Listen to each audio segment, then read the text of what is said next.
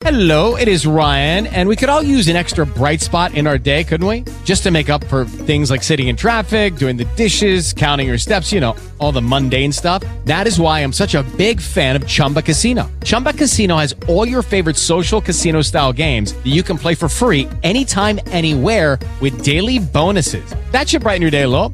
Actually, a lot. So sign up now at ChumbaCasino.com. That's ChumbaCasino.com. No purchase necessary. VGW Group. Void where prohibited by law. See terms and conditions. 18+. It is Ryan here, and I have a question for you. What do you do when you win?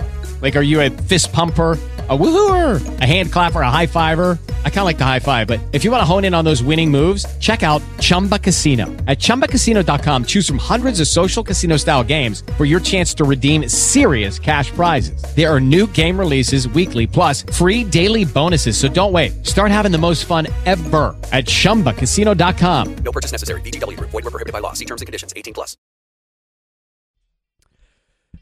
The afternoon rush on 7 to 30. The game 97.5 FM. Bobby, Mark, and Molly as we continue on this Tuesday. Talk some Panthers NFL right now as we head over to the gas line and bring on former Panther defensive end. You hear him each weekday from 2 to 3 here on 7:30 The Game. That's Al Wallace. Al, how are you?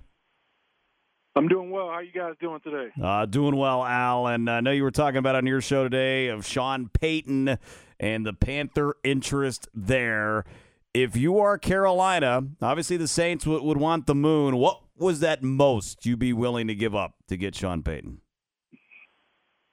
Man, I think you can win, and I think his resume and what he would bring to the table is worth it. I'm not willing to give up that 9th overall pick, but I'm certainly willing to look at a number 1 pick in 2024, and maybe if you can entice him with the 2nd or 3rd round pick this year, it sounds pretty good. I know, they got some pieces back with Christian McCaffrey, but I think it's worth it because this team needs a head coach that they can depend on, a guy that's going to come in and develop what you assume is going to be a first-round quarterback and a guy for the future, put this defense together, get this offense going in the right direction, and Sean Payton's the guy. We knew he was the guy as soon as he made it clear that he wanted to come back to the NFL after taking a bit of a sabbatical to do some TV. So, yeah, I would be pretty interested, and I didn't feel this way maybe a few years ago, but I certainly do now. Steve Wilks, Al, is there still any hope for Steve as the head coach here? Oh, man.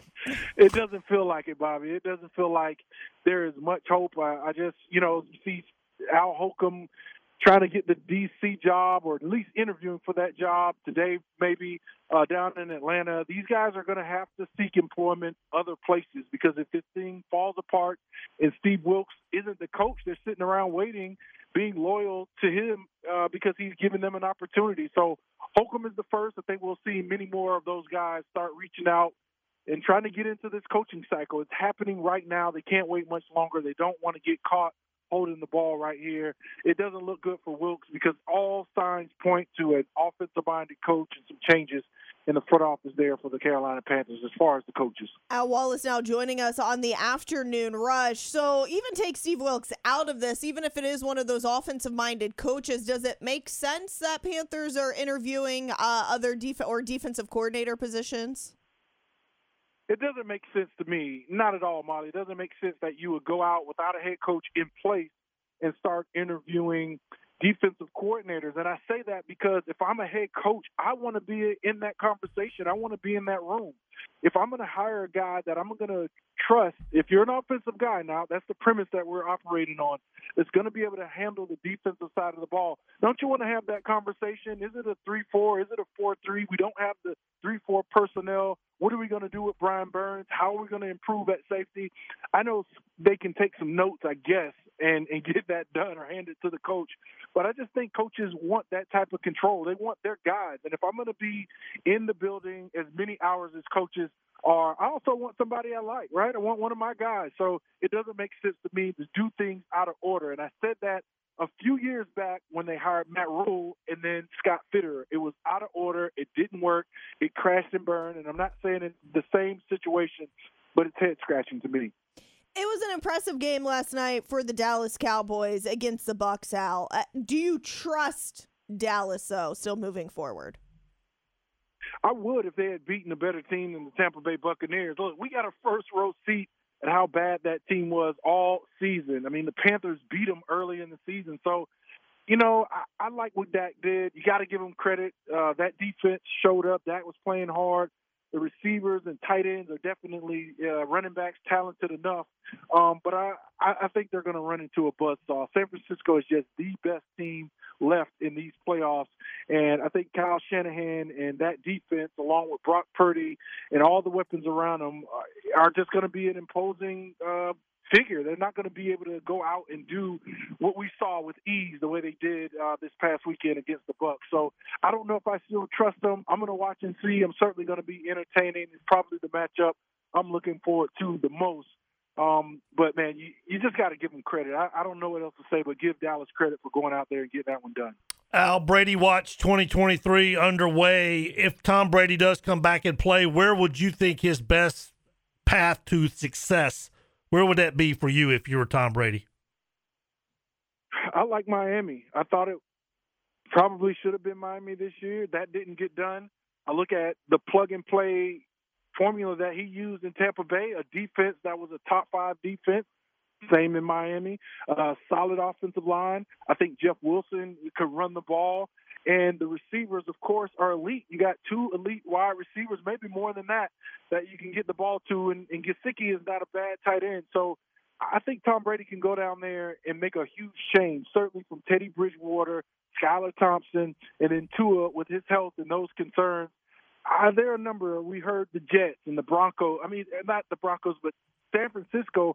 I don't think that's happening. If I had to choose, I would choose Miami. Go down there to South Beach and see if you can get that thing done and return to the AFC East. Al, is the Lamar Jackson situation beyond repair now in Baltimore? And what did you make of him not even making the trip Sunday night for the playoff game in Cincinnati? Yeah, it's a distraction, and it's been a distraction. And I think either Lamar made the decision or Harbaugh made the decision to keep him out of there. You don't need to travel with us. We don't need to see you on the sideline with the shades and the hoodie. We know you're Lamar Jackson. We know you're here. I just think when you look at some of the cryptic tweets that have now since come out, that he made a decision, as he did when he went into this process, to bet on himself. And as he said, man, you got something valuable. You don't risk it. You don't put it on the line. You don't throw it away and take a chance with it. And I think that's how we saw Lamar end this season here with the Baltimore Ravens. I think he's hurt. I'm certain he was hurt. But could he go out there and play and fight with everybody else in the NFL that was hurt and playoff football?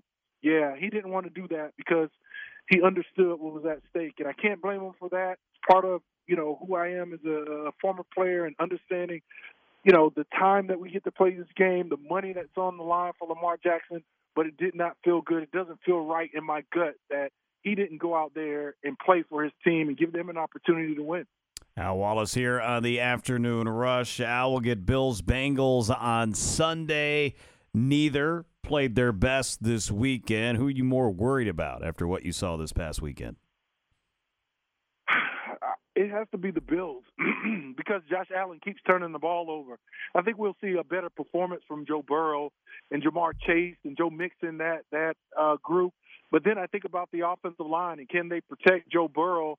Man, as much as I, want to say the Bengals, I think it's still Buffalo because that secondary, that back end is still not right. And for whatever reason, Josh Allen is still trying to do too much. He's trying to make throws that, will make him look like Superman. I think the game is easy enough for him that he can go out there and make the plays in front of him. He has, Gabriel Davis and Stephon Diggs and Dawson Knox was great.